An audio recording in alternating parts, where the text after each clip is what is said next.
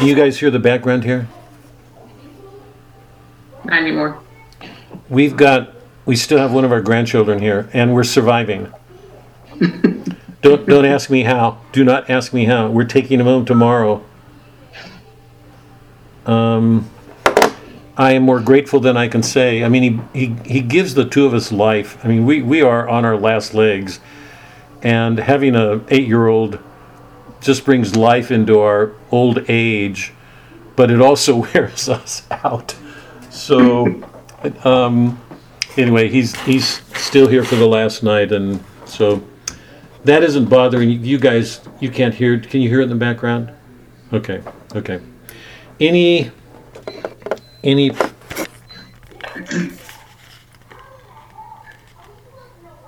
prayer requests tonight? I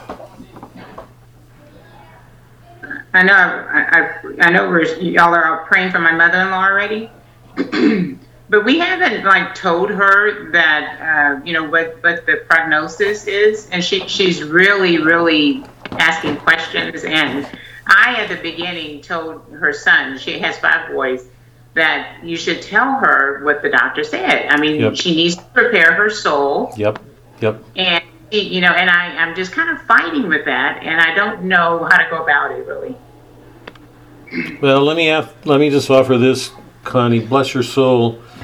I mean, my whole forever and ever, it's that it's important for us to hear the truth, even when it's painful, and when you avoid it, you're not helping people at all. So, I hope you'll, if I'm overstepping boundaries, I hope you'll pardon me here. But my own suggestion would be that you talk to some of her children and ask them to do that because of the reasons you'd give for.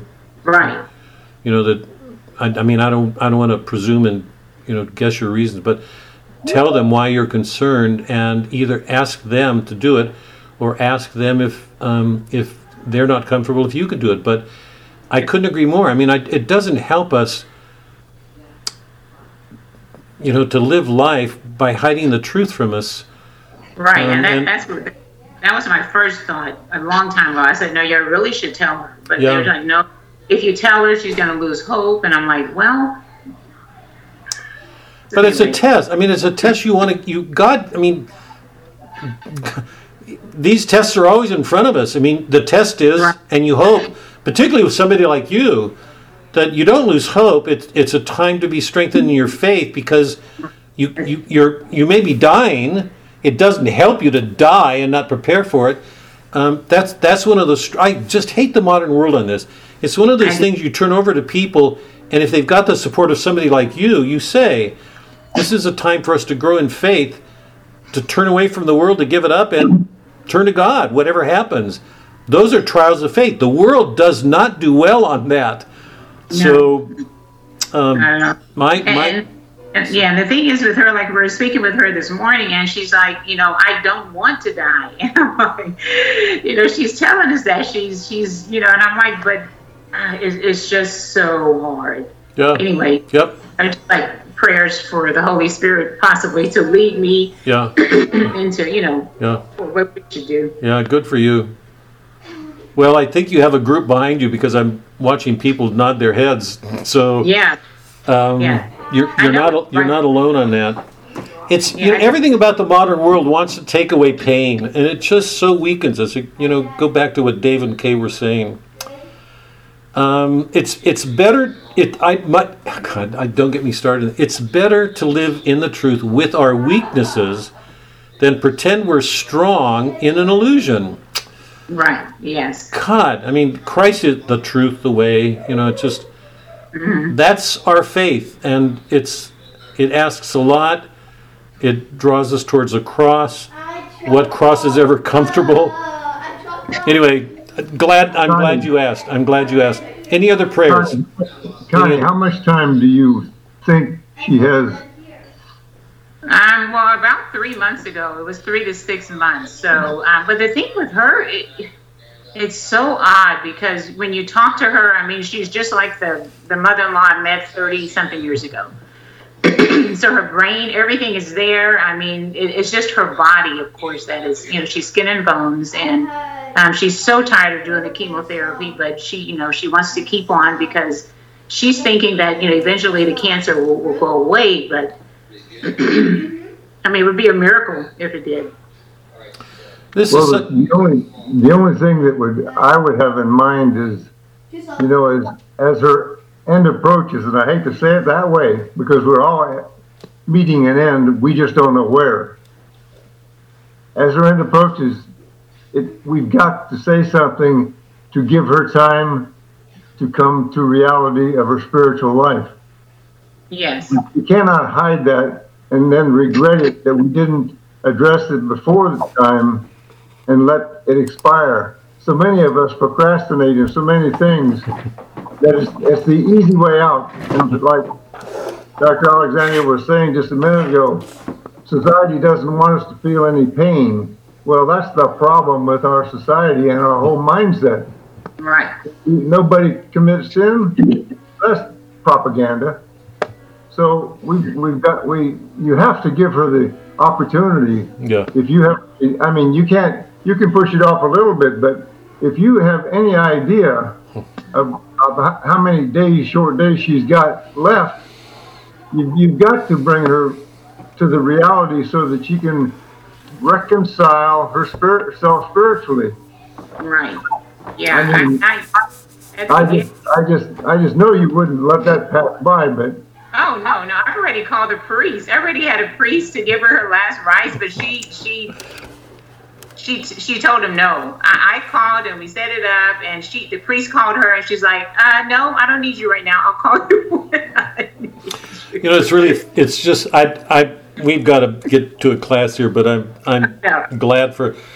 The strange thing about this is, I mean, I think about this a lot, and I know Suzanne and I talk about this because we've reached that age where we know one of us won't be there one day. I mean, she's either going to be alone without me or I'm going to be alone without her. That day's approaching. And the irony is we don't know. I mean, I'm so aware that I might not be here tomorrow. We don't know. We don't know. I mean, all the talks that Christ gave about be ready, you don't know when, he's coming the day, 2 on the roof, 2 I mean, it doesn't help us to bury that. It would be better to be honest in some comforting way. We don't know, so it doesn't help to. And what the irony is, Suzanne had an aunt years ago that was like a mother to her, and she would visit her. And her aunt went through a period where she was ready to die and actually wanted to die. I mean, Suzanne would say prayers. We say prayers through the day in our life, and her aunt never did. But when Suzanne was there, she'd say prayers with her. And her aunt made it really clear that she was ready to die, and she wanted to die. And Suzanne said, "It's not up to you." And there's one of the parishioners at St. Francis has gone through an awful stretch of time here. She's fallen and injured herself and went to the hospital, and she turned up positive with the virus and, just complications. But she came through it, and she said, "I've got my ticket, I'm ready." I mean, she was ready to leave the world, and I think wanted to. And then suddenly she recovered from the virus, and now she's ready to live again. It's not up to us. I mean, C.S. Lewis has said this a number. We don't know when it's going to come. When it comes, we should be doing everything we can to try to do what we do every day in our life. Just keep doing what we do because we don't know when the moment will come. So let's start. Connie, I'm grateful again for your request for prayers. Anybody else? Melody, I've got you.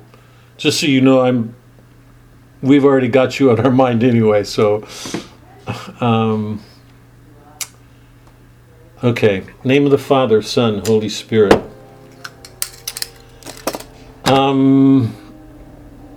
God, what to add to what's been said? The cross is at the center of our faith, and it's something so many of us push off a lot of our life, and at some point it catches up with us and we have to deal with it. And the great gift that you offer us that we can't find anywhere else is that in the face of our sins, in the face of our failures, in the prospect of death, you give us every reason to be glad. And it's so hard. It's so much easier to be negative, to look at all the dark things in our world.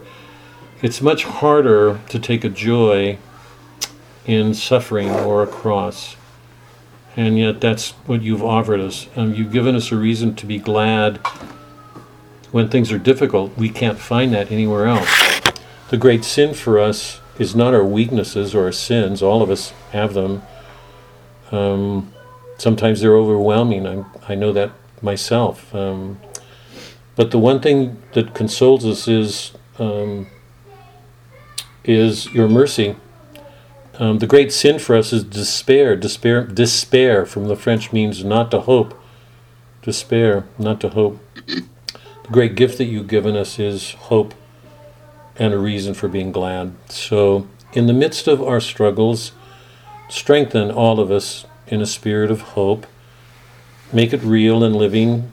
Don't let any of us feel ashamed of feeling bad or sorrowful or heavy with our burdens, because sometimes those burdens are heavy. The Stations of the Cross. God, is there anything more agonizing? When we're in agony, the agony is real. So help us to pick up our burdens and not pretend that the agony isn't real for any of us when it is. But while we struggle, whatever the anguish is, help us to hold on. Keep alive a hope. Strengthen in us a wanting to be glad to be with you. That's our great gift. Help all of us to do that and to bring it to everything we do, particularly with those we love. Sometimes that's hardest because it's our love of others that sometimes makes our burden so heavy. Let a blessing be upon all of us here in this group. Let us be strengthened, particularly from our work together. I hope I'm not misspeaking here. There is some kind of strength forming in this group with everybody bearing each other. That's a gift to all of us. Help us to find a strength. We know that the ultimate source of that is the mystical body of Christ. It's everybody. So there are lots of people praying for us, even though they don't know us. That's our body. Help us to take a strength in that and be glad, to hold on to a sense of humor when things are going bad.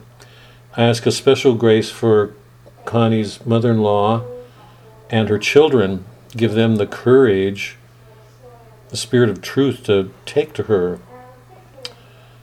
Trust God, trusting that the truth will help her, not defeat her, make her better, for God's sake. The way to getting better is a cross. It's not avoiding it. So let a blessing be upon her children to trust that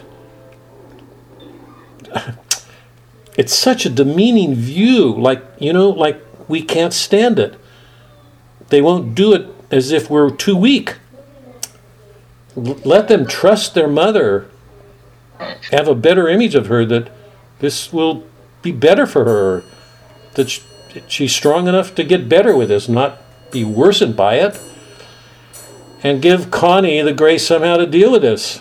The courage. The fact that she even anguishes about it means she's where she should be. Give her some help here. And I ask a special prayer for a blessing for Melody and her family.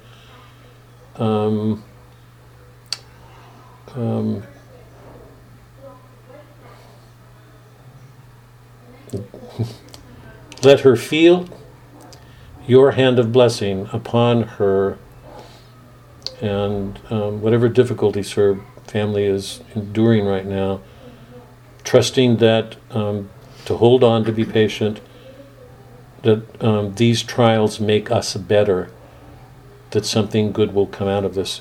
That was the great truth that we learned from Boethius. No matter how bad things are, we know, that's our faith, God is always at work trying to bring something better out of this. Can we work with him? Will we work with him? And sometimes these trials of faith are greater for some people than others. Help us all hold on, each in our way, whatever it is God's asking of any one of us. And I'm saying this right now personally. I'm asking that for myself, given my own struggles with my own sins, Suzanne with hers, all of ours.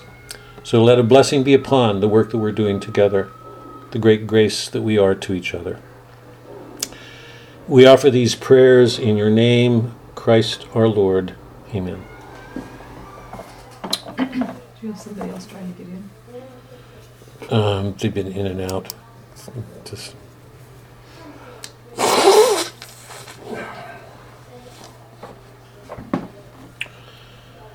Melody, if you don't stop your crying, I'm going to dismiss you from the class because you're making me break up too. So Stop it, I'm sorry. I hope you know I'm kidding. It's my hormones. He doesn't have that excuse. Yeah, it's not my hormones, so you can put that away right now, Melody.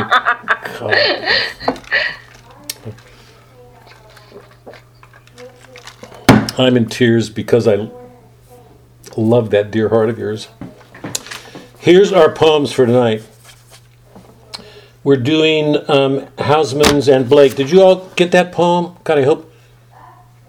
Don't tell me you didn't. Don't tell me. Oh, God. If you want to click on right now, you can go to the poetry section and look at Blake and Hausman. If not, just listen. Okay, don't worry about it because I don't want anybody fretting or scrambling right now. The two poems that I'm reading tonight are both very, very brief, and I chose them because you guys have been laboring really hard with long poems, and I thought it would be good for a break. I've been thinking about doing the Robinson poem because it's so tender. It's just very human and lighthearted, but rather than commit us to a longer poem, I thought it would be good just to have a short poem. So I'm going back to two short poems.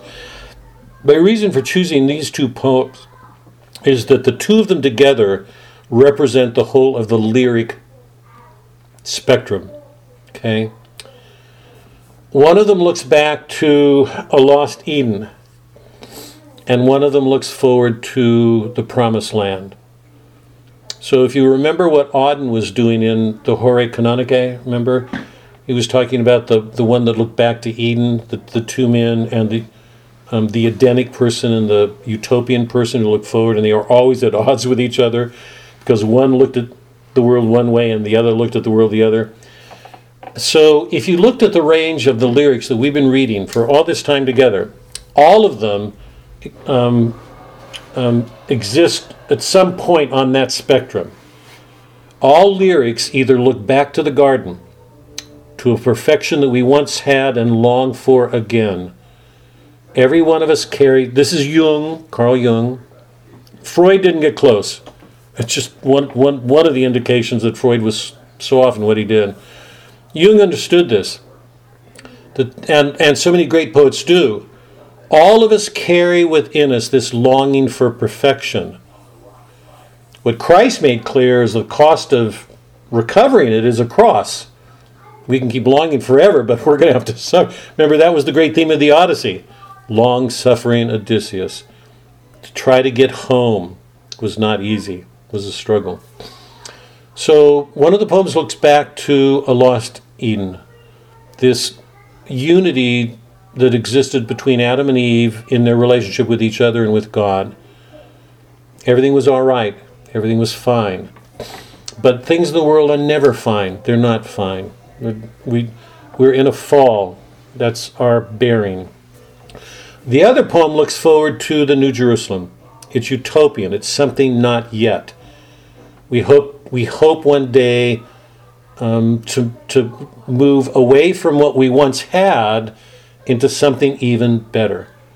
So we move from a garden, not a city, a garden in nature, to the New Jerusalem, to a city that was made possible by Christ's life, by his incarnation, his death and resurrection. So all of those point us towards an answer to this longing that we all have. Okay? So these are the two poles. All lyrics exist somewhere between those two poles. All of them. They can be about death. They can be about love. They can be about any possible topic. But all of them will be situated on that spectrum. Looking back to a lost world or forward to one not yet that we still long for. Okay? So A.E. Housman was an English poet who lived at the end of the last century. Well, during I think it was the Edwardian period. He died in, I think, the 1930s, sometime in there. Famous English poet, one of the great classicists in English literature, and a poet that was loved. He wrote in what was called the plain style. This is really interesting, not the Roman, Italian, Latinate, sort of elaborate and sometimes some people think effeminate, this Catholic style. He wrote in this pure, bare, plain style, what the English tradition calls the plain style. And people loved him for it. He did his great work with it. Robert Frost, an American poet, wrote in the plain style. So Housman wrote his poem looking back. William Blake, who was one of the Romantic poets in the 19th century, writes about something not yet. Okay? So just keep that in mind when you hear the two poems, okay? They're very, very, very, very brief. But what they do is speak to the whole range of the lyric emotion that we've experienced in all the lyrics we've been reading so far. This is Housman. Into my heart an air that kills from yon far country blows. What are those blue remembered hills? What spires? What farms are those? That is the land of lost content.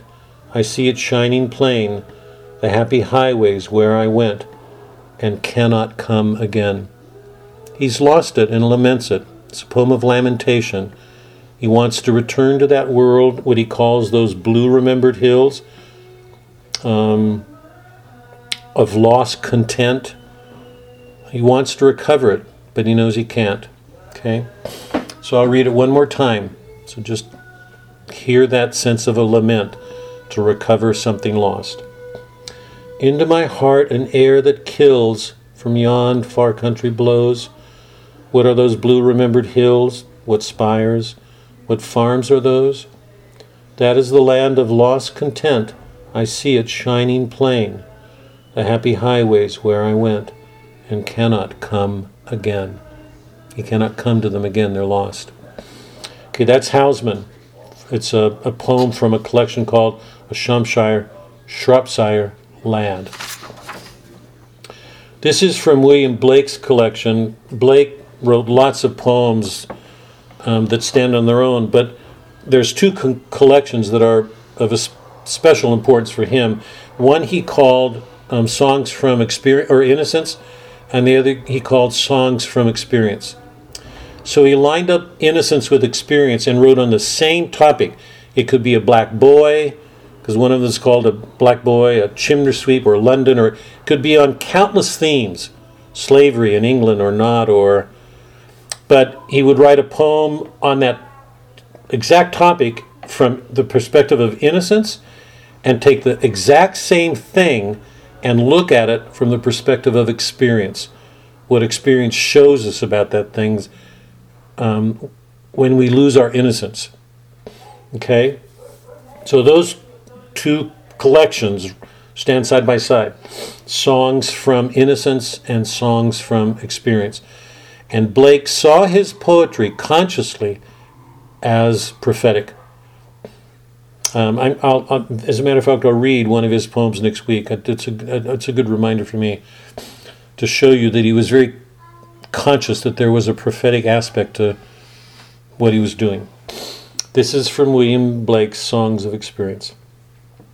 A sunflower weary of time, who countest the steps of the sun, seeking after that sweet golden clime where the traveler's journey is done, where the youth pined away with desire and the pale virgin shrouded in snow Arise from their graves and aspire where my sunflower wishes to go. So it's a longing for that golden climb where the journey is done. It's a turning away from the sorrows, the pale virgin, the graves, we're pining away, where people die. It's a turning from those things that Hausman is talking from towards the end. Okay? So everything in nature, it's not just each person, it's a sunflower, it can be a tree, it doesn't matter what it is. Everything in nature aspires towards that end. Okay? So Ian Blake, Songs of Experience.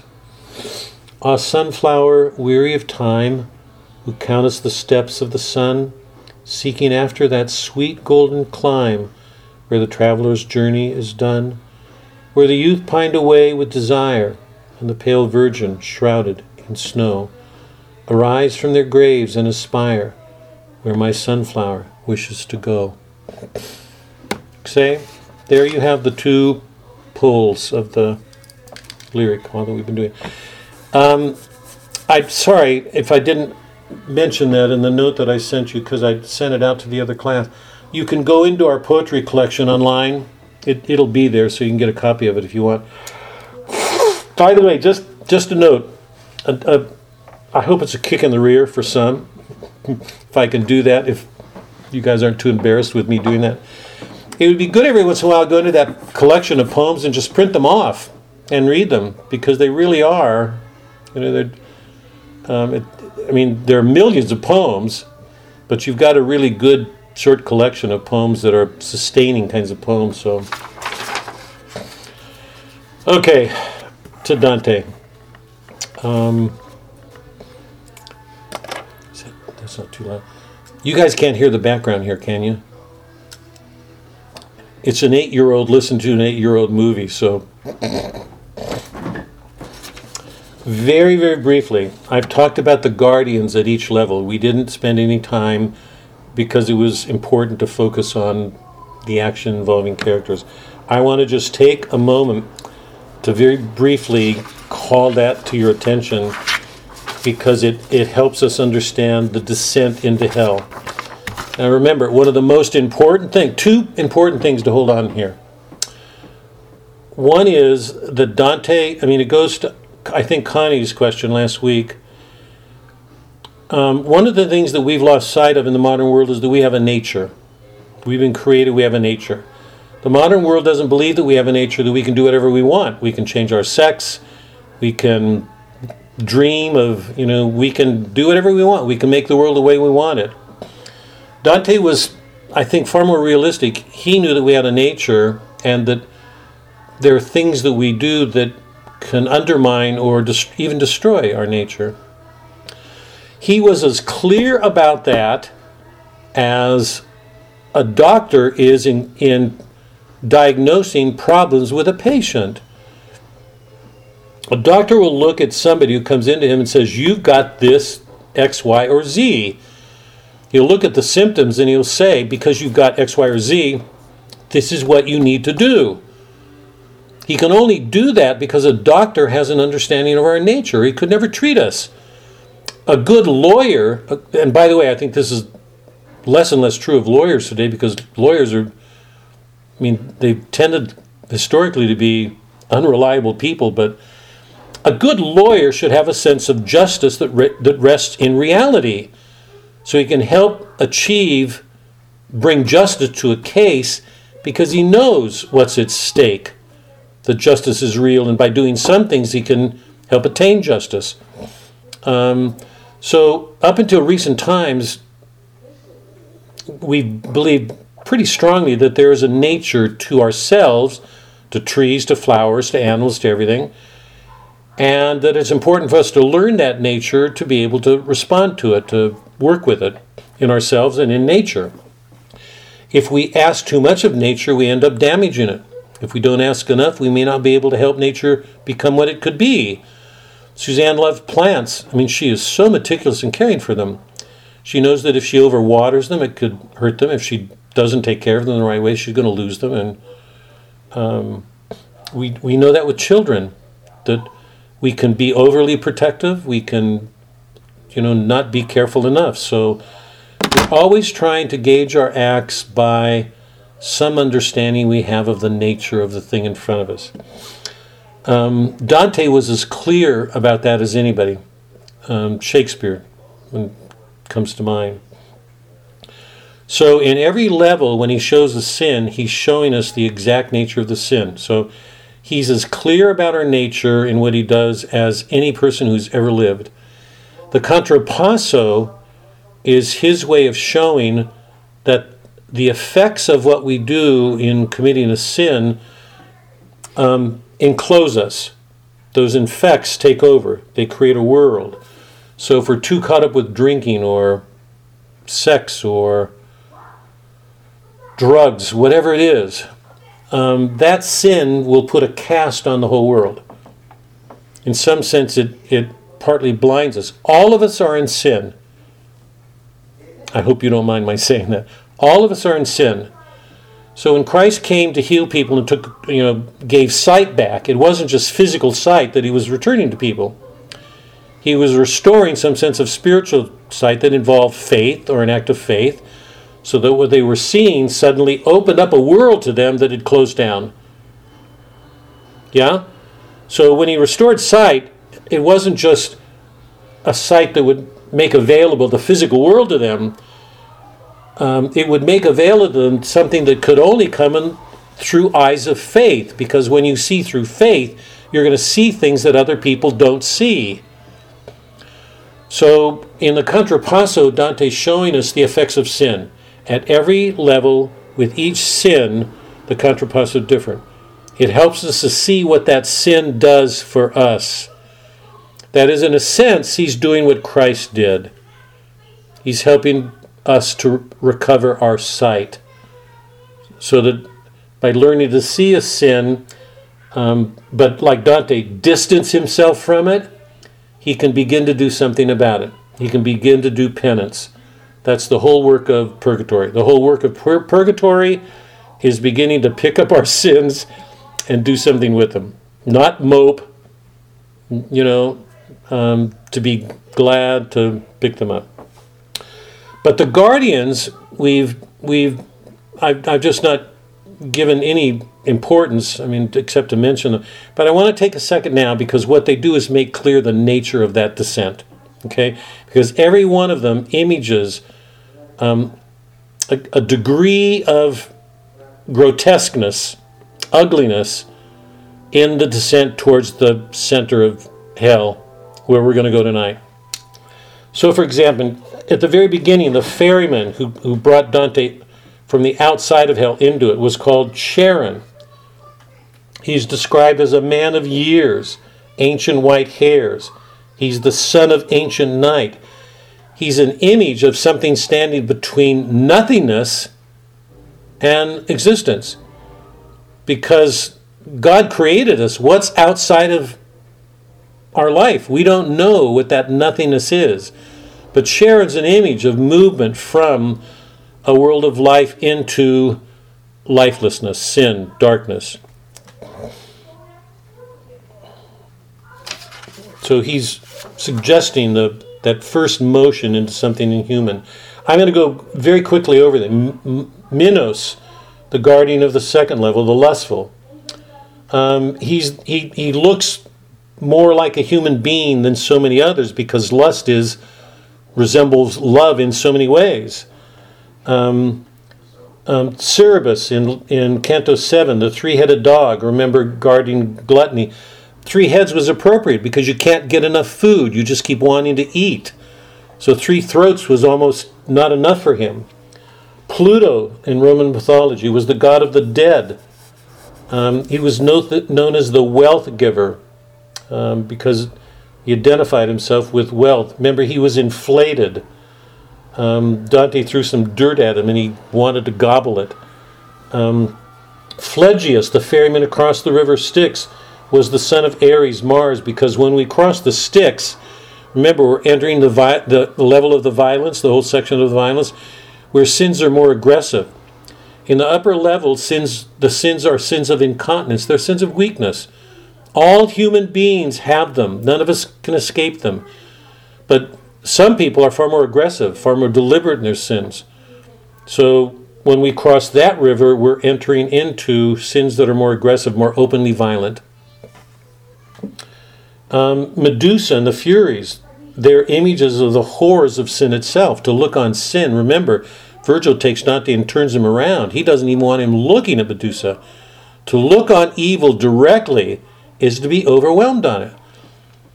You know, I want to take a minute with this because it's a little bit scary. I think we, as human beings, we're so capable. Our gifts make us so capable. So we think we can, outdo anybody. We're actually having a talk with our grandson today about taming your dragon, because we've got a movie here for kids called.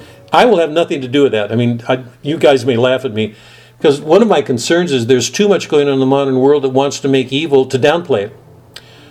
The dragon is an image of Satan. He's at wings, fire, going here, greed to destroy. He is the literary image of Satan. He wants to destroy. Greed, if you know the Tolkien trilogy, you know that Smaug hoards that, all that wealth.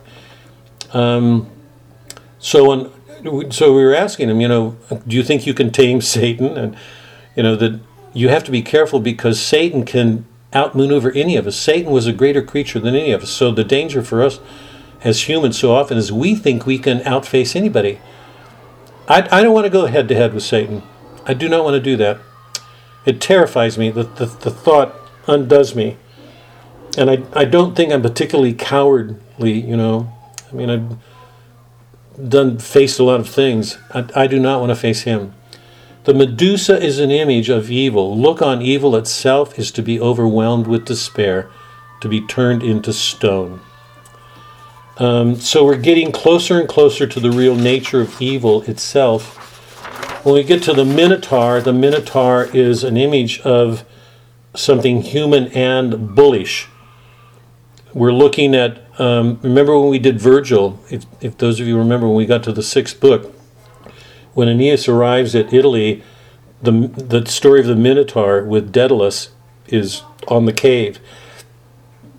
Remember, the Minotaur was the bull, and Minos's wife fell in love with the bull, became so infatuated with it, she wanted to make love with it. And the offspring of that is this bullish creature. It shows what happens when human lusts gain too much power, so that a human being, in a sense, is turned into a beast. If that seems too mythical, imagine a man raping a woman, or even imagine, because it's happening more and more today, imagine a woman raping a boy, sexually imposing herself on a boy. I mean, to all appearances, they're human beings. The man raping the woman raping a boy. To all appearances, they're human beings, but inwardly, something bestial has so got the upper hand that they're committing that kind of violence. So as we go through each one of the levels, we're being presented with an image that actually images the nature of that sin itself. And you know that when we get to the end, the guardians are demons, they're actual angels. And we get to the very depths where we're going tonight, there are these giants, all these ancient mythical giants. And the reasons for that is because they're images of intellectual pride. But it's a pride that's frozen. It's so caught in itself that it's frozen itself. It's motionless. That's the great irony. There's all this pride in these great giants, and they're frozen. They're immobile. They can't move. So what we're watching, and it's interesting, I remember Father James and I had a talk about this once, because the traditional image of hell is fire. Dante's altered that. What he's showing, and there's actually evidence in Scripture and in the tradition of evidence showing that hell is like a state of ice, because a person becomes frozen, paralyzed in that act. It's chilling. it immobilizes. It keeps a person from moving. It's a complete arrest in a chill. So when we get to the center of hell, the guardians are finally these ancient giants who are images of the pride that man's capable of when it overcomes him. Okay, what I'd like to do now is quickly go pick up where we left off before with Ulysses and Diomedes. But let me stop here. Any questions or comments about the guardians and the descent and their importance? I have a question. It's Melody. For instance, the giant, the Titan. I mean, why did Dante feel like he needed to use a mythical character, or like you talked about the guardians? Some of them are pulled from mythical, and I understand their representations, but I mean, to me, it's almost like, God is real, and then you go to these mythical characters, and you kind of pull back and think, well, this is all just pretend, and then you hop back into, as realistic as he writes, maybe there's some truth to it. So it kind of surprises me that he goes back and forth so easily from mythical to regular people, actual historical people. Yeah, it's a good question, Melody.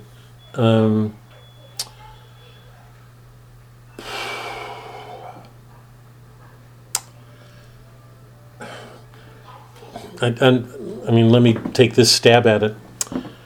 Those of you who are sports, I'm trying to find analogies or parallels. Those of you who are sports fans, this is probably a little bit before your time, but and I've never been a great football fan, but Suzanne and I grew up in the Bay Area, so we were around the San Francisco Giants and the San Francisco 49ers, and there was a period when Joe Montana and Steve Young were the two quarterbacks of the 49ers when the 49ers were almost a dynasty. And there was a period when Joe Montana was just unstoppable, and if lots of you won't recall, pick your Michael Jordan in basketball. The word to describe what those men did in those games when everything was on the line was, it's as if they got in a zone. That's the sports term. Because it's almost as if they could not fail. It was almost as if something godlike, because they weren't like other players. They did something all the other great quarterbacks could not do, or somebody like Jordan, a guard, or a 2 or 3 man on a basketball team, could not do. And these people would do these things that left everybody in amazement and left them with the status of icons, American icon, idols. In fact, those are the words. It's as if American audience would elevate them to the status of God. It's like the Jews in the desert elevating these things, and almost worshiping them. St. Augustine would have called it a civil religion, that human beings, when they deny God, will create their own idols. They'll turn gangsters into idols, that these heroes. So we tend to mythify a lot. So you get people doing great things on one, some men or women will earn the Medal of Honor. They will do extraordinary things in war. And properly they're honored. At the other extreme, there are human beings who do these things that are almost demonic. You hear about them, and they're so grotesque. The dismembering. I mean, some of this stuff is caught on camera. In some of the militant things going on with terrorists beheading and mutilating bodies, and it's so close to what we're seeing at the bottom of the hell that it's almost hard to believe that human beings would do this, but they do, and they do those for political reasons. I'm not even thinking about them right now. I'm thinking about what people today would call psychopaths who commit these horrific kinds of crimes, and there's no human language that is adequate to describe them. Psychologists will call them, psychotic. Dante would say there's something demonic, but modern psychologists are not going to believe in demons. They're going to use psychology to explain But the idea that there's something demonic in them, they would not say. So part of my answer, Melody, is that we live in a world, and I'm being very, very serious about this. You know me, I think by now. Flannery O'Connor has written short stories. She's a Catholic writer, and one of them, I think it's A Good Man is Hard to Find. The action takes us to the center of a museum, and at the center of the museum is this little glass case, and the whole action is towards this glass case.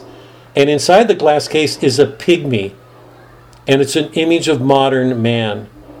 Because according to a scientific view, he's been reduced to this something between an ape and... We live in an age which has so reduced man, shrunken him to this thing, this object, this product of evolutionary forces, say, so that anything mythic to us is a fabrication, a lie, and anything at the other extreme is, what's the word I use? Pathological, but the demonic or the divine, if you look at Freud has a very active sense of the unconscious. I don't want to go there because I think he's mistaken in lots of ways. Freud had no concept of a spiritual unconscious. The idea that the divine could enter our lives at one end, or the demonic, beyond it. So we live in an age in which we've tended to reduce the human person narrowly, shrunken him, so that anything like that seems to us unreal. And yet, I'm sure all of you are aware of this. I mean, I don't know that I've made it explicit, but I am now. The Iliad, the Odyssey, the Aeneid, now the Divine Comedy. We're looking at works in which that's not happening. These predate a scientific worldview of things, so that we're looking at aspects of our human nature that are explained very differently from the way the modern scientific mind would explain them. So I think it's Dante's way of showing that there are these... to put it is the best way that I can, the human being, according to St. Thomas, was the noblest thing in creation. Thomas would say that the human soul, and I believe him, the humans, in the Rosary, I think it's one of the glorious mysteries that describes Mary as standing on the moon, or the moon beneath her with 12 stars. It's an image of Mary set against the universe. I mean, if you were listening to the language, you'd say, holy cow, either the guy's got it screwed up, or we're missing something about human nature. St. Thomas would say, the human soul is greater than the entire material universe. The material universe is it's going to go away. The human soul won't. So there are these dimensions to the human soul in both directions, moving towards the divine, doing extraordinary... Let's say, take St. Paul. He just did extraordinary things. Shipwrecks, imprisonment, scourging,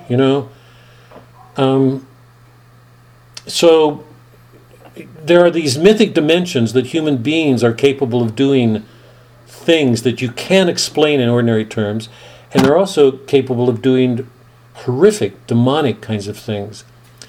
And Dante's just being faithful, and if I can put it the best way, it's his way of showing there's this great dignity to the human person because he's created in the image of God. So when he's really good, there's something extraordinary about him. When he's really bad, he's really bad. So this imagery, in some sense, you can't do justice to it without these mythic images. If that answers your question. Anybody else about? Such a good question. I didn't even know that I had that in me until you asked the question. See what you get. I absolutely agree with everything you said. It also occurred to me when you were giving your explanation, when you talked about Joe Montana.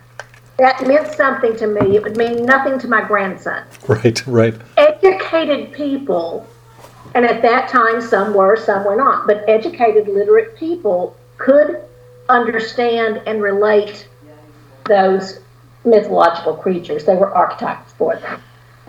Yeah, and I don't want to get started. I just think our world is losing. The human person is becoming more and more shrunken, more and more dehumanized in our, I believe, in our world. It just saddens me. You guys are a great lift to me because, you know, we have a place in which we can try to recover some sense of who we are as humans that's being lost today. So, okay, let's go to Dante. When we ended last week, we had been talking about Ulysses and Diomedes. You remember Ulysses was counseling the Greeks. I thought our discussion was really, I thought it was really fine. On page 143, somewhere in there. If we can just go there for a minute.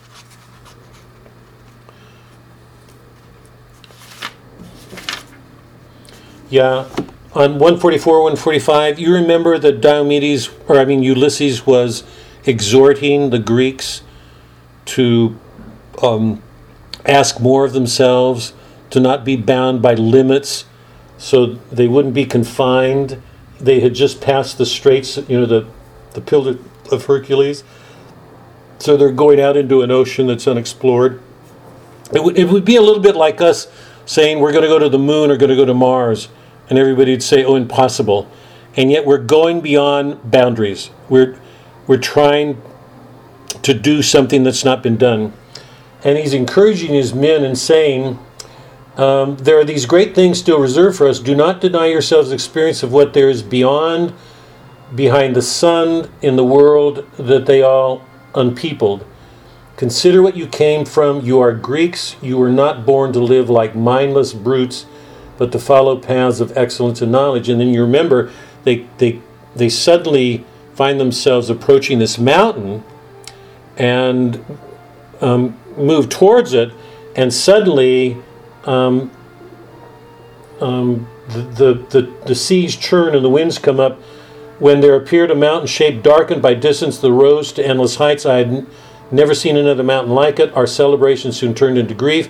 From the new land there arose a whirling wind and beat against the forepart of the ship and whirled us around 3 times. It's interesting, 3 times. I mean, immediately the 3 days in harrowing hell. 3 times in churning waters. The 4th blast raised the stern up high and sent the bow down deep, as pleased another's will. And I asked you to hold on to that term because we're going to meet it in Purgatory, as pleased another's will. That is, Ulysses is trying to attain a perfection that human beings cannot attain on their own. It's an expression of a hubris. He's attempting to do what Dante did at the beginning. That's why that mountain is so important. So we're back in that mountain. Remember, I've read the passages then. Dante got beaten back. He couldn't do it. Ulysses, in his pride, was trying to do something man is incapable of doing. And if I can put this sort of darkly, if Satan is real, if what we read in Scripture is real, then it's as if we're acting as if we can get around him. That, the modern mind prides itself on thinking it doesn't need God. It can save it. The modern man can save himself. He can attain bliss on his own. And the irony is that the evidence is always that it just doesn't happen that way, that whenever we think we can do that, we always find ourselves in a mess. So Ulysses is an image of that, and remember at that point we're at the level of the false counseling, that people are encouraging others to do something they shouldn't do. That's where we were, Okay, so let me pick up there. I want to go on because what we're going to look at tonight it is going to get darker and darker. Dante goes on, and on the page 147, he comes to another soul. He says he's going from soul to soul. And now I beg you to tell us who you are. Grant me my wish as yours was granted you, so that your fame may hold its own on earth. Dante keeps telling people he will take back their stories, as if he's appealing to their vanity.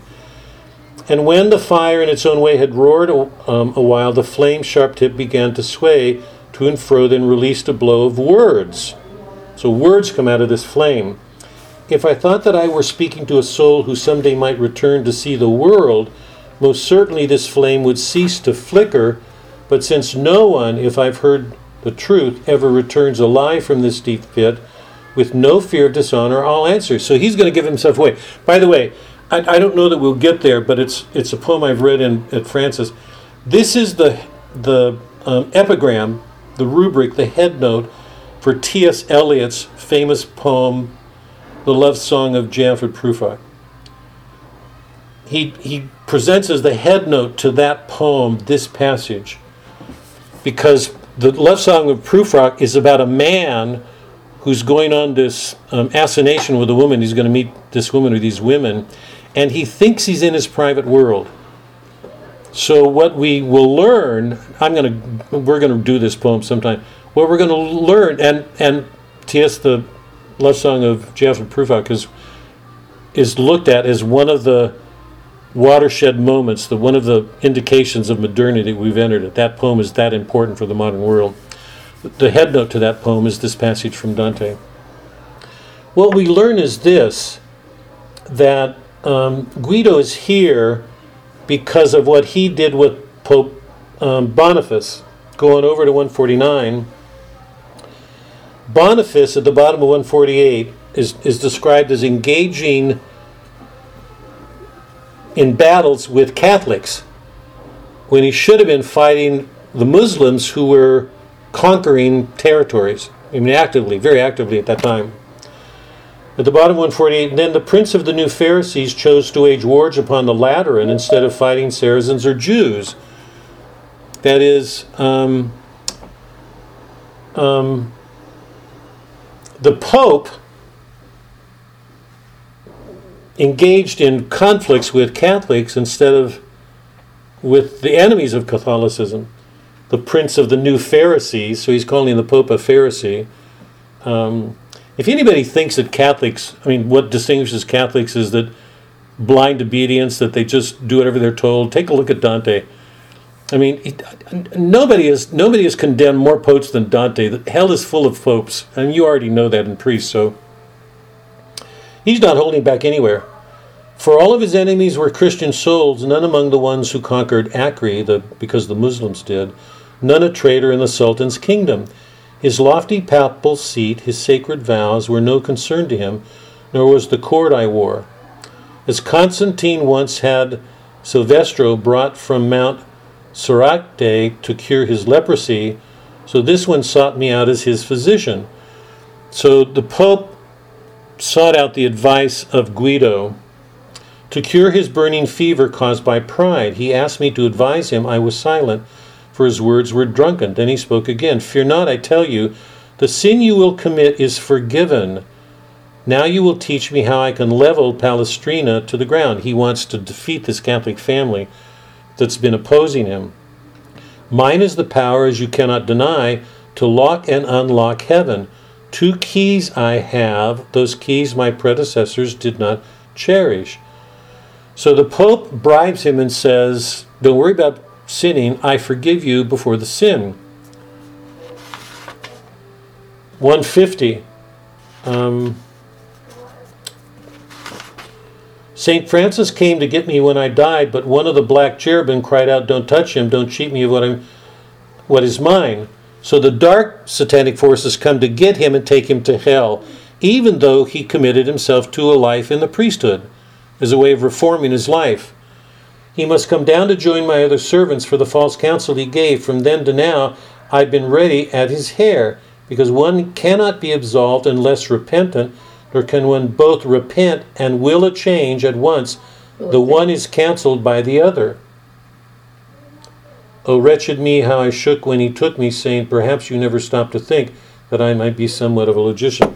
Now, in the earlier passages that I didn't read, he had been involved in a life of cunning, but he reached a point in his life where he wanted to reform his life, so he became a friar. And he was religious. And then he has this scene, this engagement with the Pope, where the Pope asks him for his counsel, and pardons him before he gives it. Now, what's wrong here? Because on the surface, it doesn't seem like such a grave sin. What's the wrong? Why is it so serious? It's the sin of presumption. Connie, flesh it out, can you? Well, the Pope was telling him that, before, don't worry about it, I have the keys to the kingdom of heaven, whatever sins I forgive are forgiven. But the friar should have known that that's not how that works. I mean, you have to repent before your sins can be forgiven, number one. Yeah. And it's just sound totally presumptive, for sure. Yeah. One cannot be absolved unless repentant, nor can one both repent and will a thing. That is the whole purpose of going to confession, in the shame that we feel, is to say, I'm sorry, and mean it, and make an act of contrition and, go on, struggle to do better. Sorry, Doc, what? And I don't will it ever again. Yeah, even if we keep failing, we're struggling to not. What are the two keys? What's the significance or power? Because the two of them are going to play a serious role in what we encounter in the Purgatorio. Those are the keys Christ gave Peter. What are they? I mean, one of them is clearly defined here. The other one is left unclear, but it will get clearer later. What's to bind and unbind? Explain that, Connie. What does that mean? To bind the sins and to unbind. I guess to forgive or not to forgive. Basically, the Pope, or any priest, I guess, that has confession, they have the power to bind, to forgive a sin or to not forgive a sin. Right. By the way, I don't want to let the literary quality of this keep us from looking at these things a little bit more closely, because they're so important. I hope everybody's appreciating this. When Christ gave the keys to Peter, he was giving Peter an authority only God had before that. I hope that's clear. Remember when they lowered the guy into the room and Christ said, which is easier, to heal a man or forgive him? And the Jews were outraged because only God forgive. For him to claim to do that meant that he was claiming to be God. That made them even angrier at Christ because of the presumption. They didn't think any man could be God. I mean, that was the great problem. Is everybody appreciating that? So for Christ to give Peter those keys was to give him an extraordinary power. Now, why would Christ give a human being that power?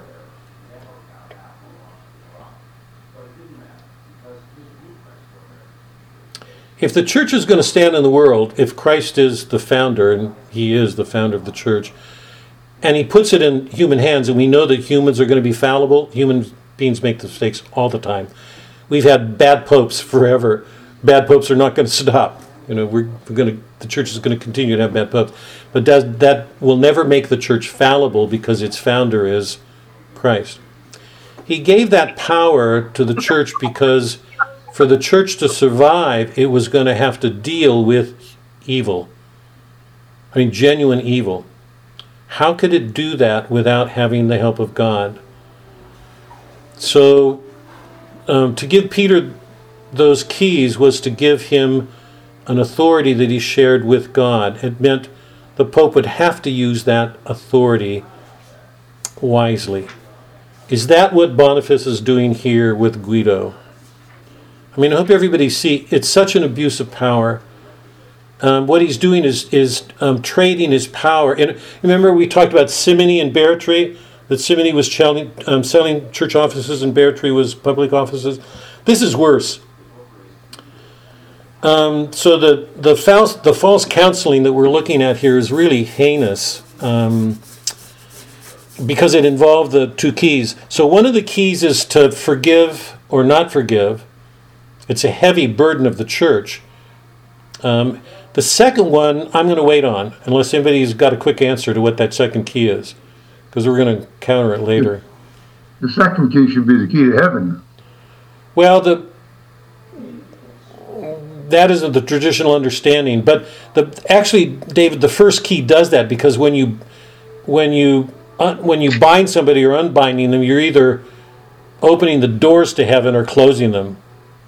You know? Well, I think the symbolism of the keys comes from the keys in former ages. The king had the keys, and he gave the keys to someone he trusted when he was away.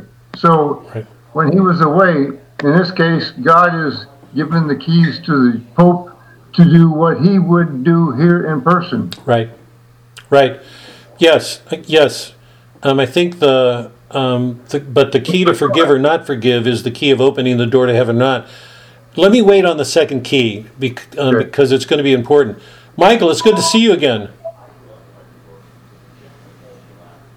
You know you get marked down for coming in late, just so you know that. Got it, Bob.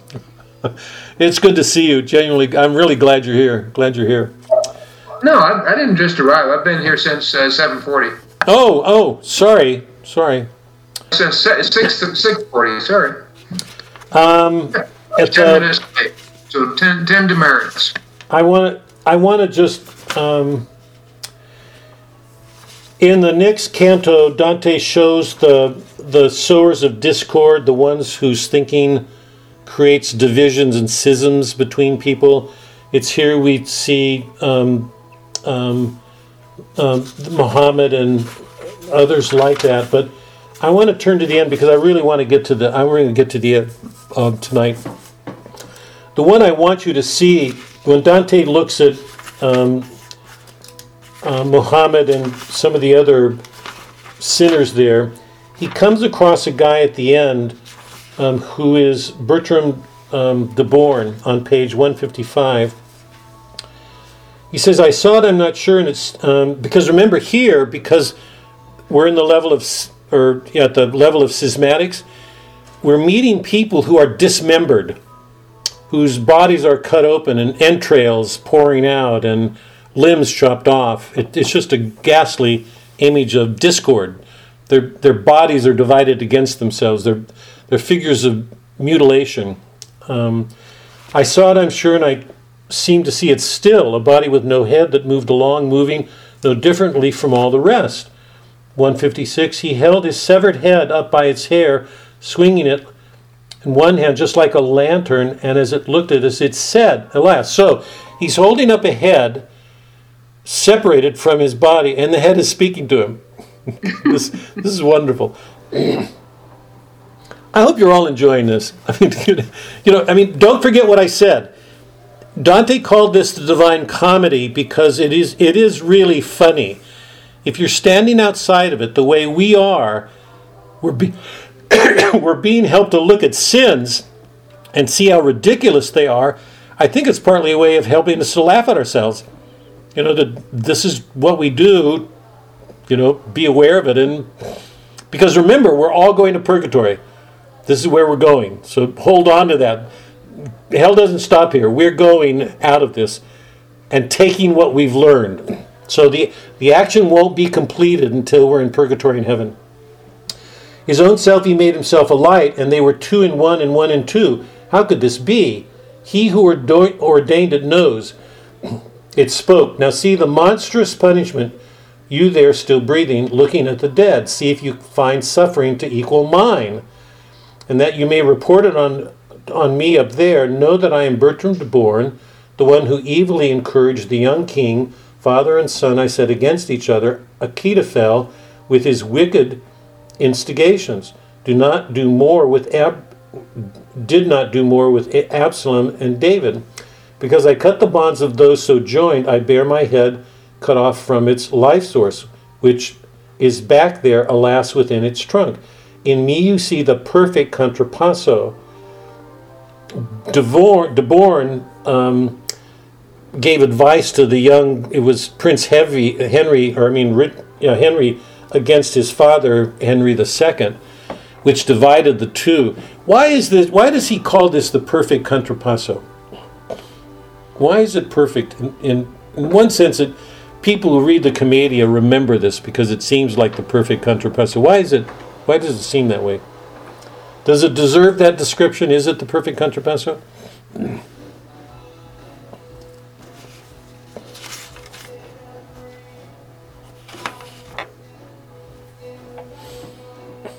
Nobody's going to take this on? Melody, why are you... I was waiting. Okay. Okay, so when you create a divide between a father or son or a mother and child, that's almost impossible. So the retribution that he deserved was to have something so vital like his head cut from his body, because severing the relationship between a parent and child is that dramatic. Yeah. I'm going to emphasize this a little bit differently and more. And we've lost a sense of it in the modern world. Remember that the line of a family went through the father, not the mother. The father was the active in the sense that a woman could only get pregnant if she were inseminated. That she receives something. So the will of the man is... And the line, remember that God is the father, the line through Israel, he named his people Israel.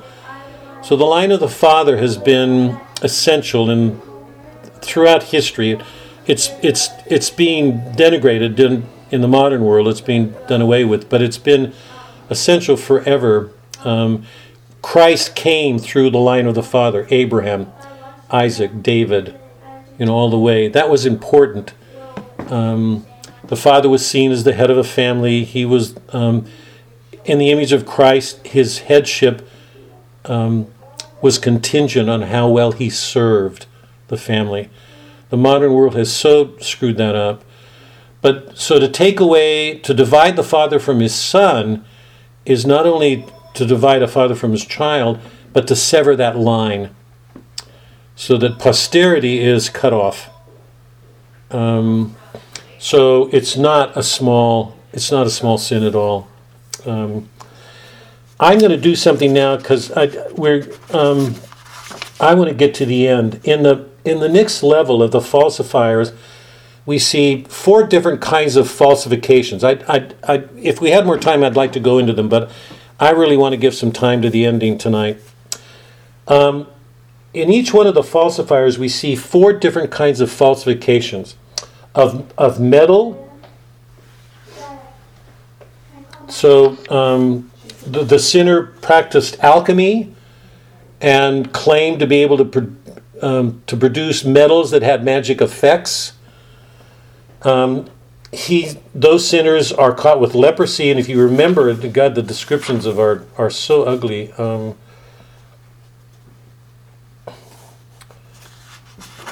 On page 158, just to give you, to make it concrete. Imagine all the sick in the hospitals of Marima, Valdicchiana, and Sardinia between the months of July and September, crammed all together, rotting in one ditch. Such was the misery here, and such a stench was pouring out as come from flesh decaying. Still keeping to our left, we made our way down the long bridge into the final bank, and now my sight was clear enough to find the bottom where the High Lord's ministress, Justice Infallible, metes out her punishment to falsifiers she regrets on earth. I doubt if all those dying in Algina, when the air was blowing sick with pestilence, and the animals down to the smallest worm all perished. The bodies are festering into each other, melting into each other. The flesh is smelly. 159. The way those two applied their nails and dug into their flesh, crazy to ease the itching that can never find relief. They work their nails down, scraping off the scabs the way one works a knife to scale a bean. It goes on and on like that. These are the falsifiers, and it's going to raise a question that I want to put to you in a second, but just to quickly cover this. Cappuccino falsified by dealing with metals. Another sinner, a woman, falsified herself by impersonating somebody and went to sleep with her father so she could sleep with him. Another one made counterfeit money, falsified a coin, so the money that was being used in the town was false. And the last one that I just want to touch on quickly because you'll know him, Myrrha, the woman on page 164, and he said to me, that is the ancient shade of Myrrha, the deprived one who became against love's law, too much her father's friend. She loved her father so much that she pretended to be somebody else to go to bed with him. The last one is Sinon. If you remember from the Aeneid, he was the one who impersonated or told the story to the Trojans to make it possible for them to take the horse into the city.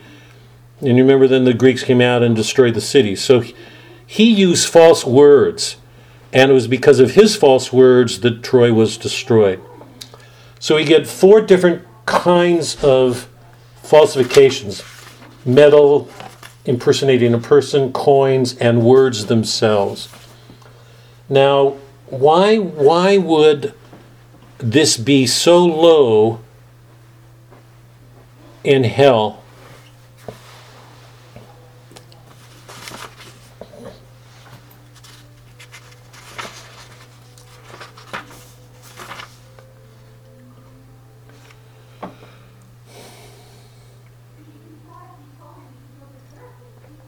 It's a betrayal of country. It's a betrayal of home.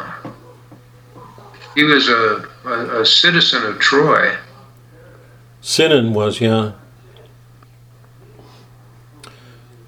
You could say the same of counterfeiting coin too, that it falsified a whole, a whole people.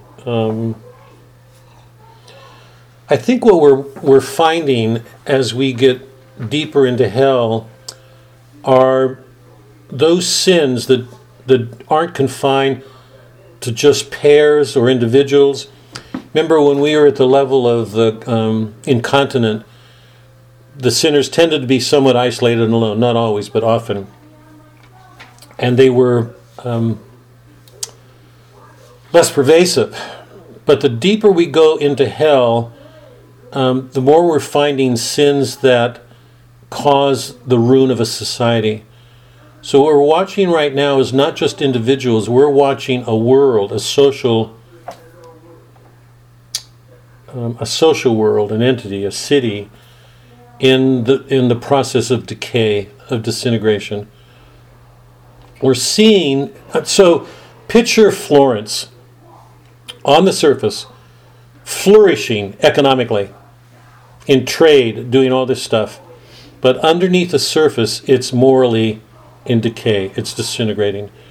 And all of these images of bodies merging and dismemberment are all the things that are hidden underneath the surface of this city that's in the process of decaying, of death. Take a look. I hate to do this. Father Flynn loves this stuff. He'll talk about Greece and Rome and then Babylon and all these cities coming into existence and then disintegrating, disappearing. He makes a point of that. If you take a look at America in its beginnings and compare America 200 years ago to America today, can we say that America is the vital country it was in our founding? Are we the same healthy, morally strong country that we were 200 years ago? I just want to touch on this on page 167 at the end of 30. He presents the scene between Adam and Sinon. Adam is bloated with water, and Sinon is bloated with words, if I could put it that way. So we're getting these images of stomach and rotting bodies. In 31, we enter the deepest pit of hell where all the giants are. Nimrod and Phaltes and Tine. And when we get to 32,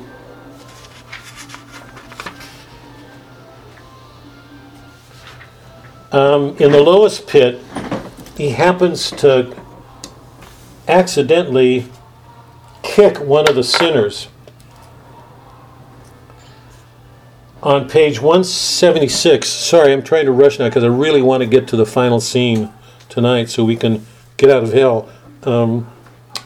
Page 176, while we were getting closer to the center of the universe where all weights must converge, and sin weighs us down.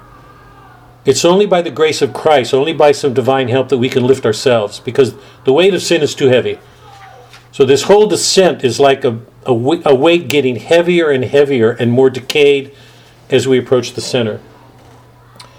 I was shivering in the eternal chill, by fate or chance or willfully perhaps, I do not know, but stepping among the heads, my foot kicked hard against one of those faces. Weeping, he screamed, "Why are you kicking me? You have not come to take revenge on me for Monteperte, have you? Why bother me? And I, my master, please wait here for me. Let me clear this up." Now, remember, there are several stages to the punishment here. In the early stages in the ice, the sinners' heads are bowed down, so their tears get some relief. The deeper they go, the more their heads are turned back, the more the tears form into ice and choke up. So the punishment is stuffed and made more severe. So at every point, Dante's showing us degrees of sins and differences between them. Here, he's just stepped on a head accidentally, and he says on 177, "Who are you insulting other people?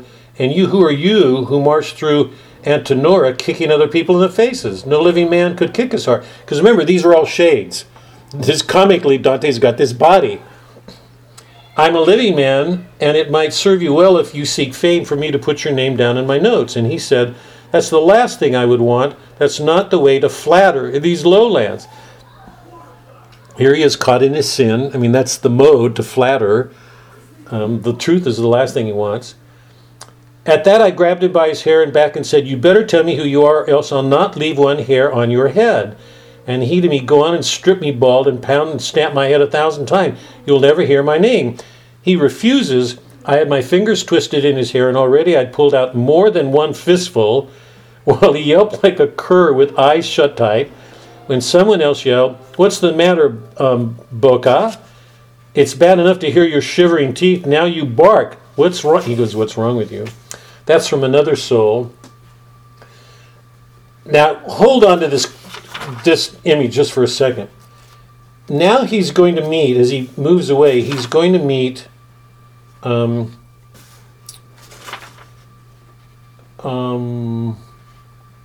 Alberito, 184. I'm going to go back in a minute to the Ugolino episode, but I want to go forward for a minute.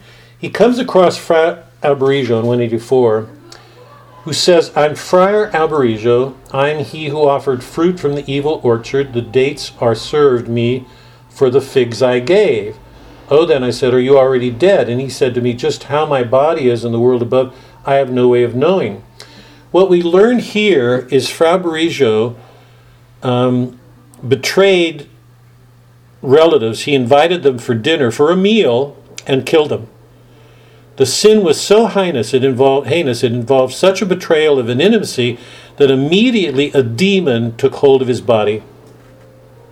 That you may more willingly scrape off the cluster of glass tears, let me tell you, whenever a soul betrays the way I did, a demon takes possession of the body, controlling its maneuvers from them. So we know that a priest, a friar, is moving about the world, inhabited by a demon. So Dante is saying, be careful of priests.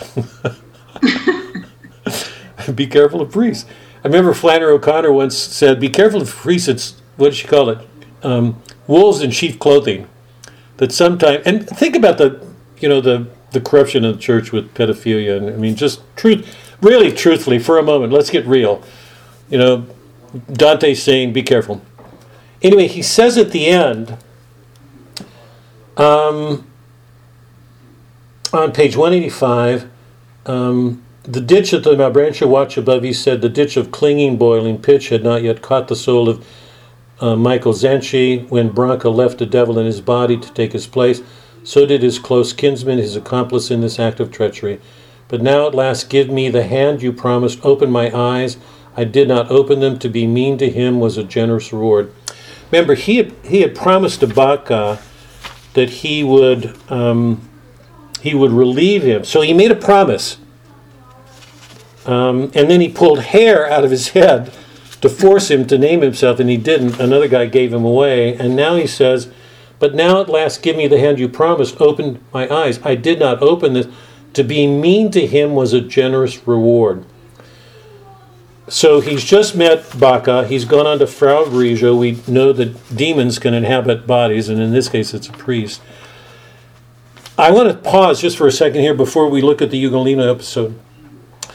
Lots of people at this point, lots of modern critics, look at Dante because they'll make this comparison all along. They'll say that Dante himself exhibits the very sin he's experiencing on that level.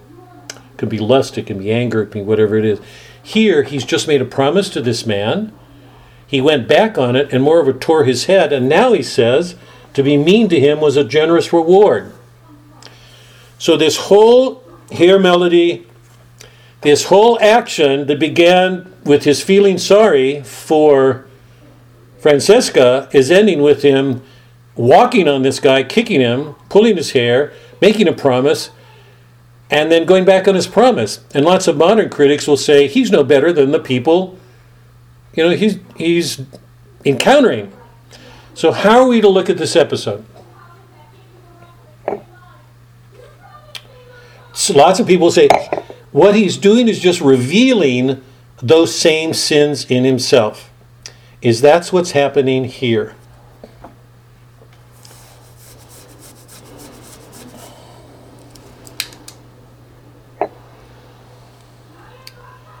Karen, what do you... Well, he's learned that they won't change and there's no pity in hell.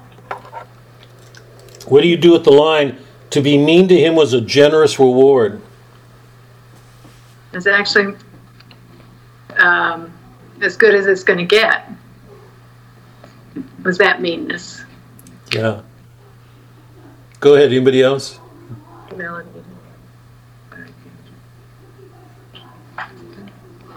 Okay, I'm looking at what he said. Dante said, if this is what you want, tell me your name, and if I do not help you, may I be forced to drop beneath this ice. Well, he does drop beneath the ice because then he crawls down Satan's legs to get back up to purgatory. So he didn't really lie to him. He gave him his just desserts, but he didn't really lie because that's exactly what he did. Anybody else? But let's take up this issue of pity just for a second, because I think it's a really crucial one for Dante. What's wrong? What would be wrong with pitying Baca at this point? And would it be right to add to his punishments? Let's take both options. What is Dante showing us here? Would it be appropriate to pity him? Melody, why? It's not appropriate to pity him because he didn't have any pity on the people the lives that he destroyed. And he's taken no responsibility for his actions, or else he'd be in purgatory. So he's just a bad guy, so you can't pity him. He made his choice and he's living it. But I do have a problem saying, it's okay to be mean to him because he doesn't deserve he doesn't deserve respect, or I don't know. It's hard for me to say, oh yeah, he's a scumbag, so just, kick him in the head and pull his hair out. I don't know. That's a hard one for me. Yeah, just don't ever forget, because we've been over this. Remember, these are people in a final state, so they're not on earth. I mean, the people still were asked to hope, and love enemies. But here's a final state. To pity this guy in one sense would be to go against God.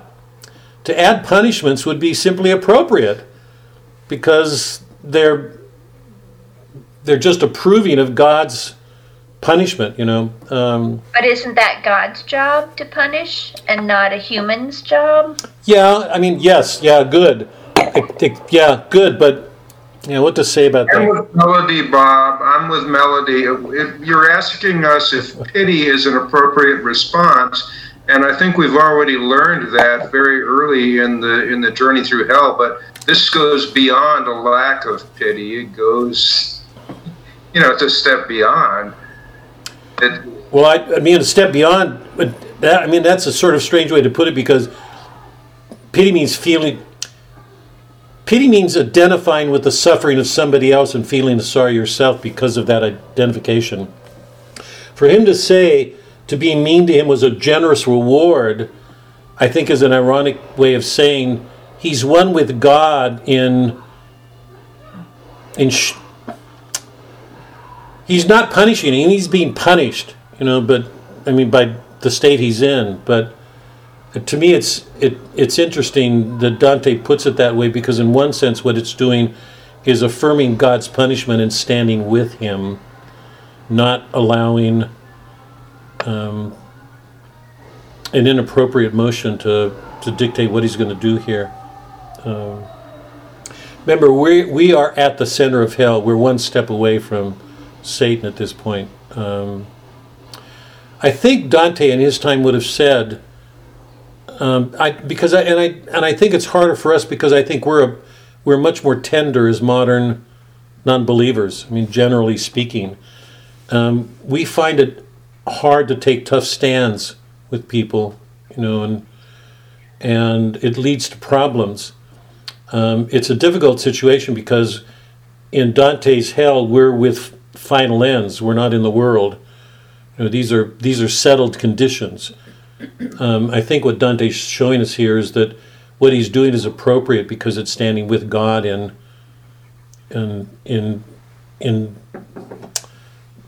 I don't know, participating in the punishment, but not allowing a pity to in any way undermine what this guy has chosen for himself. Let me go to this because it gets to the heart of where we're going, and I want to finish this up. After the Bacca episode, before the Aberigio, Dante comes across this man who's eating on the head of another person. On page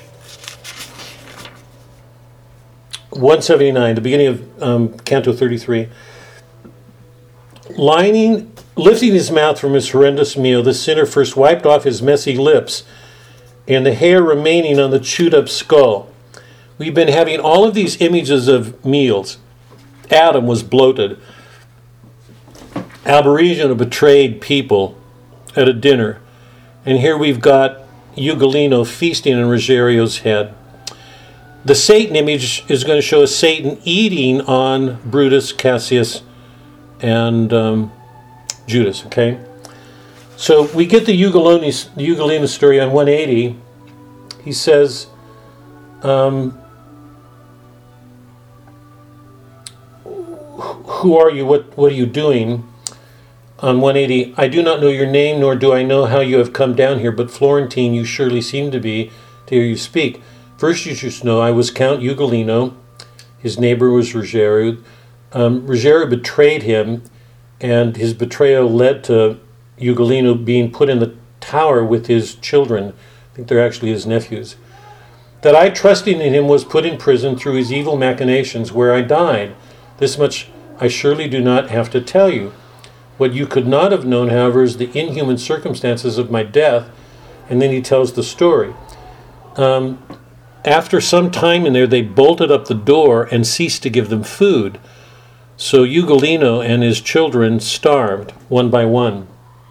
181, I'd watched moon after moon go by, when finally I dreamed the evil dream which ripped away the veil that hid my future. I dreamed of this one here as lord and huntsman pursuing the wolf and the wolf cubs in the mountains, which blocks the sight of Lucca from the Pisans, with skinny bitches well trained and obedient. He had out front his leaders of the pack, these dogs, a short run, and the father with his son seemed to grow tired, and then I thought I saw long fangs sink deep into their sides, ripped open. When I awoke before the light of dawn, I heard my children sobbing in their sleep. You see, they too were there, asking for bread. So he has a dream of these animals eating others, and then he wakes up. They're all starving, and the kids ask for food.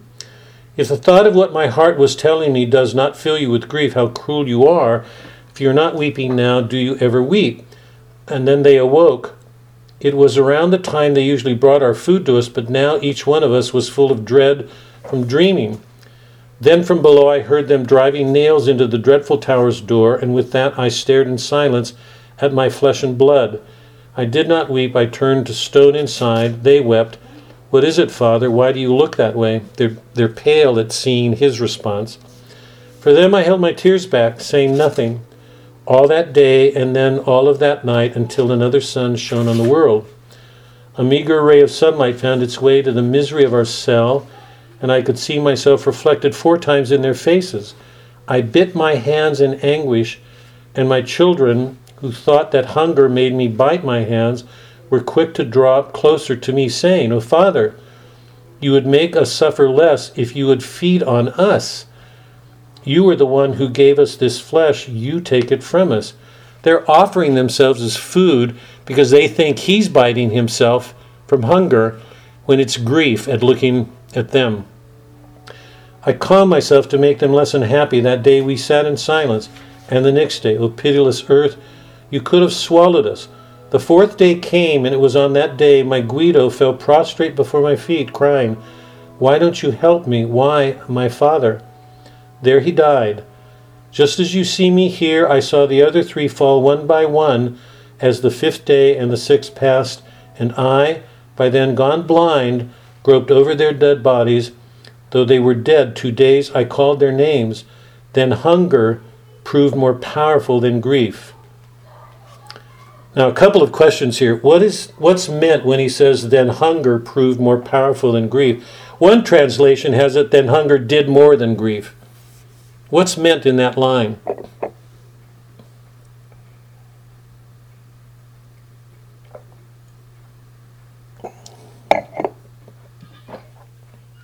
I take it that he ate his children. Yeah. Some because people, he turned to stone, inside, and he just lost it. So. Yeah. Some people interpret that as he died, that hunger finally, but I don't think so. I think he ate his kids. Okay, a couple of questions here, serious questions. In the next scene, we're going to be shown Satan eating Judas, Brutus, and Cassius. Which is more horrible? The Ugolino scene or the Satan scene?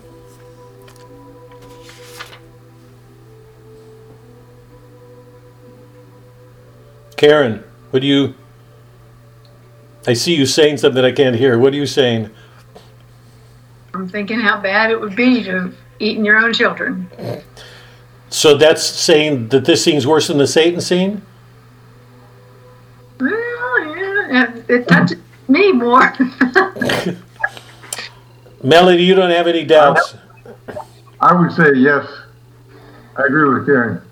Go ahead, Dave. Why?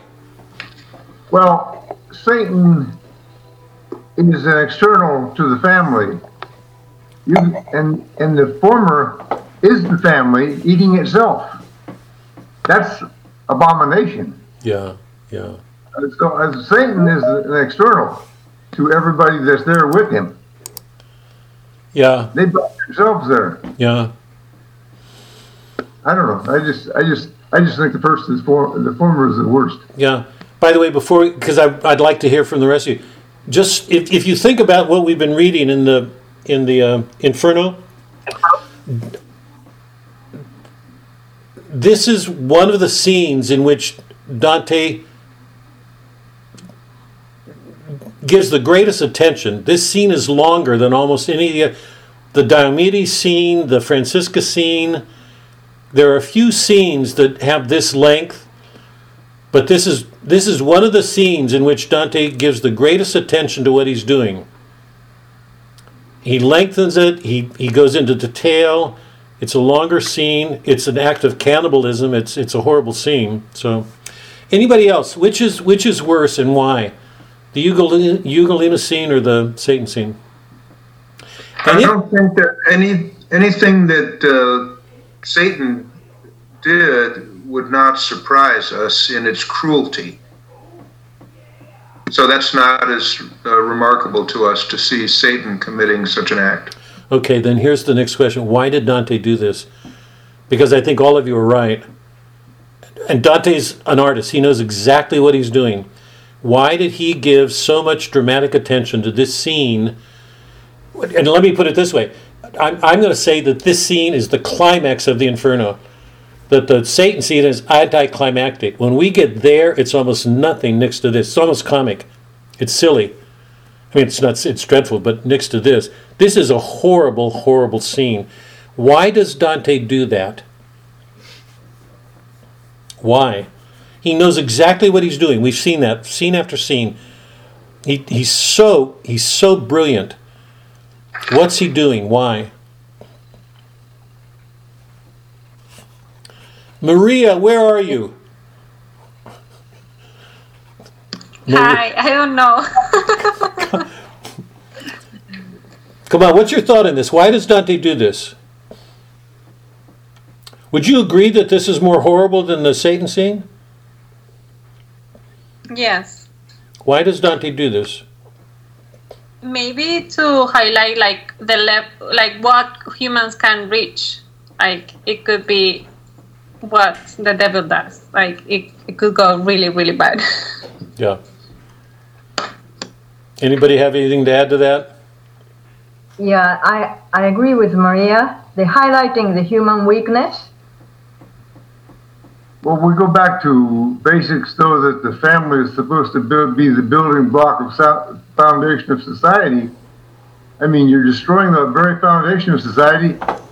It's the worst thing in the world. Ugolino eating children. Yeah. Yep. And it also represents betraying, the father betraying. Wow, good. Yeah, wow. Yep. Wow.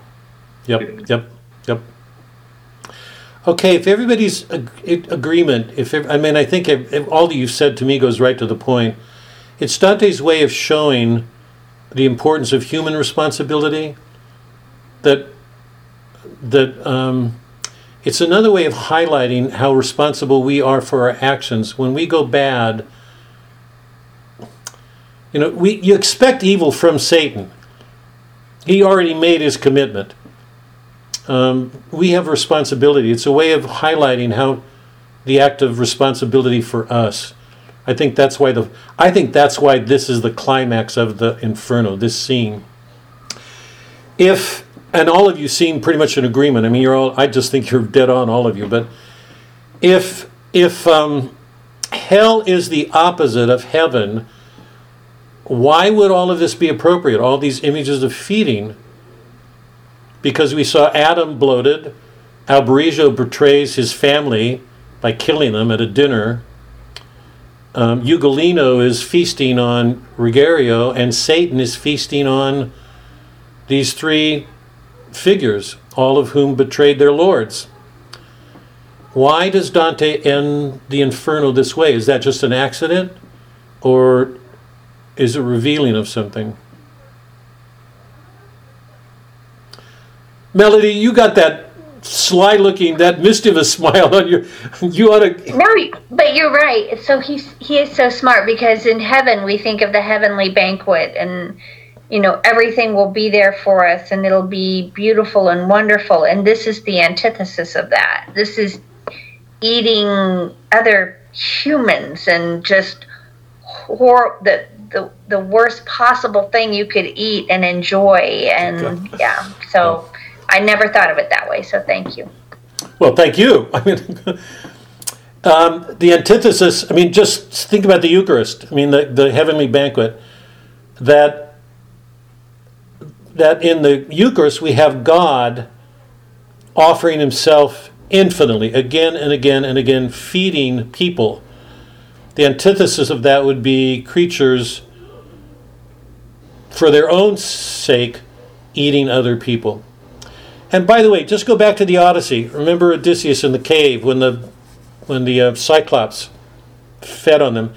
And at the very end, with that mill woman, remember when Odysseus was dreaming or sleeping the night before battle, and he had that vision, that mill woman cried out, these suitors have been breaking down our knees. And I suggested that was to call to mind the Cyclops, that the suitors were images of the Cyclops eating up. We use the term eating, like children eating their parents out of house and home, that sometimes people can become so inconsiderate of other people. They take them for granted. They use them. There's a danger, all of us, in taking other people. In a sense, it's like eating them, devouring them. And remember, Odysseus' quest came to an end with his companions when they ate the cattle of Helios. They were told not to eat that cattle. They did. So it's really interesting that eating has this myth. Here, it goes to your question, Melody, that there's this mythic dimension to eating. We don't think anything about it. We sit down and have a meal and go to the store and buy food and eat. We can't live without it. At the very center of our life is this act of eating. We've got Christ offering himself to all of us. And here at the center of hell, we've got all these scenes involving eating that show just the opposite. So this is the end of it.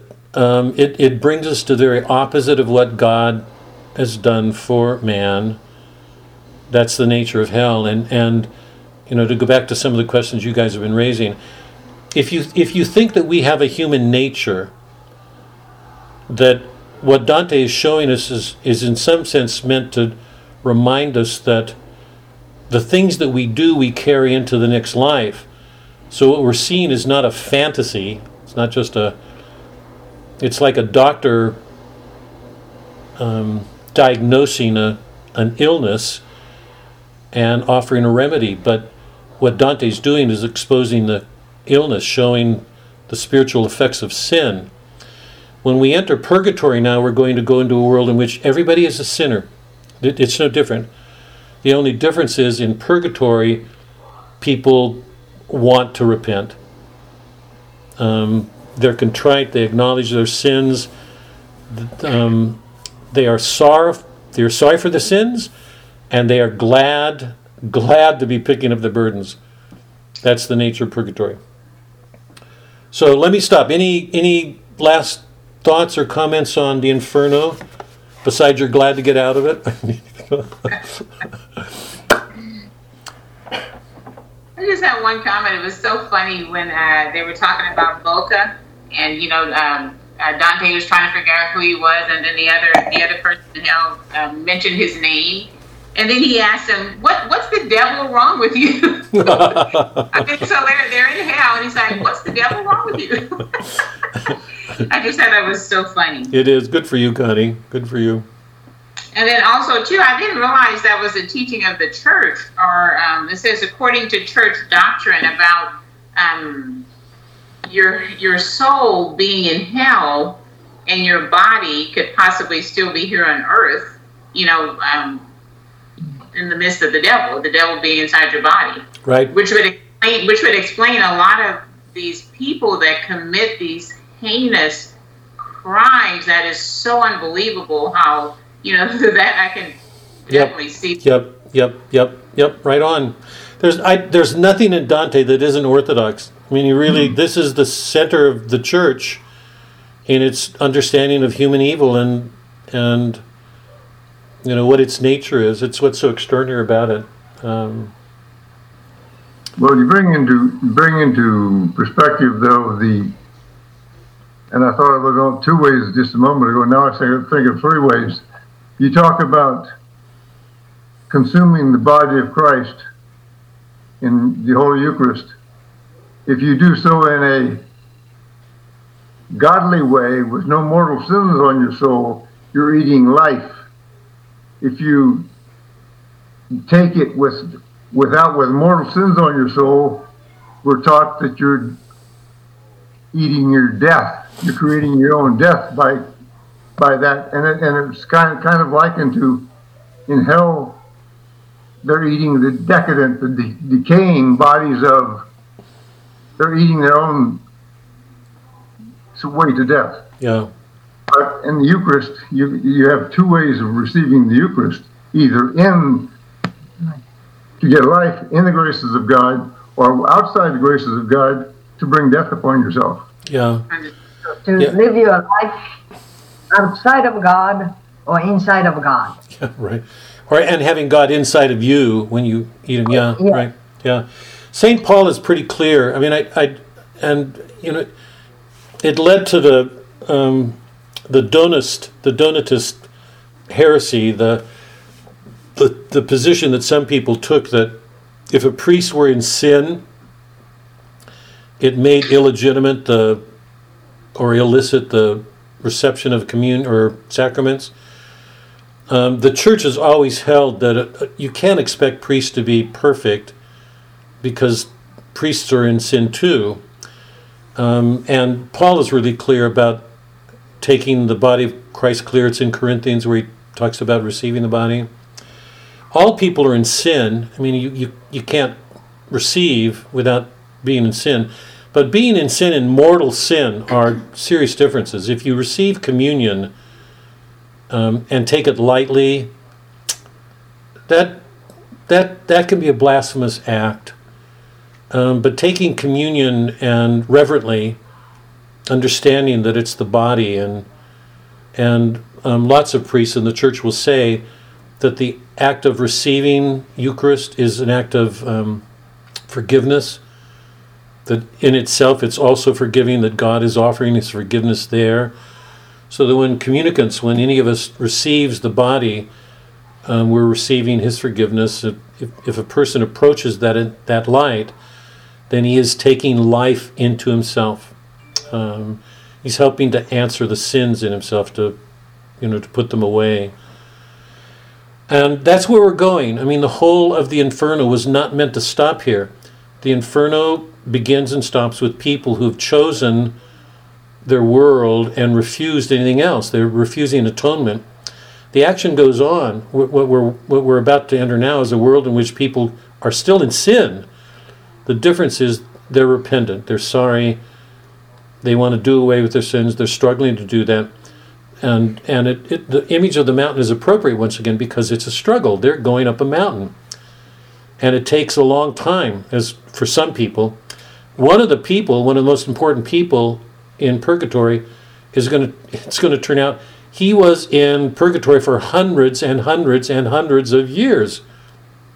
I'll be glad to do that if I get to Purgatory. I mean, whatever time it takes, I'll be glad to be there. But Stasius, who is one of the great figures of the Purgatory, is there for ages and ages and ages. Some people are there for a shorter time.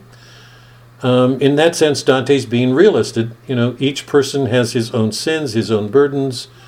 But the point I want to make here is that action continues. It doesn't stop. Dante's moving forward. He's been helped to see his sins. Now he can go back to that mountain and begin to climb it. So that's where we'll go next week. So next week we'll start the Purgatorio, okay?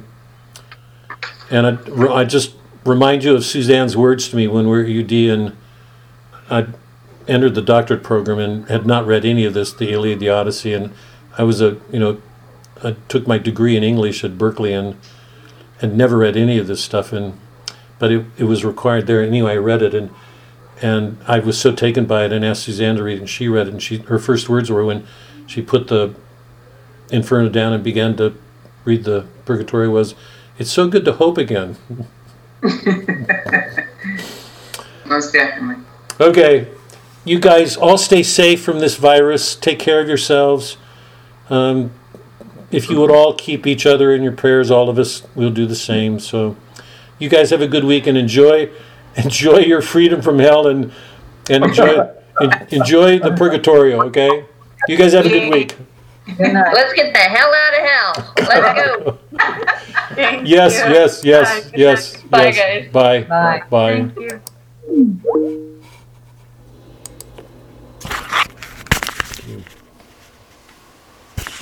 Is it still running? I hope it is. Yes, looks like it.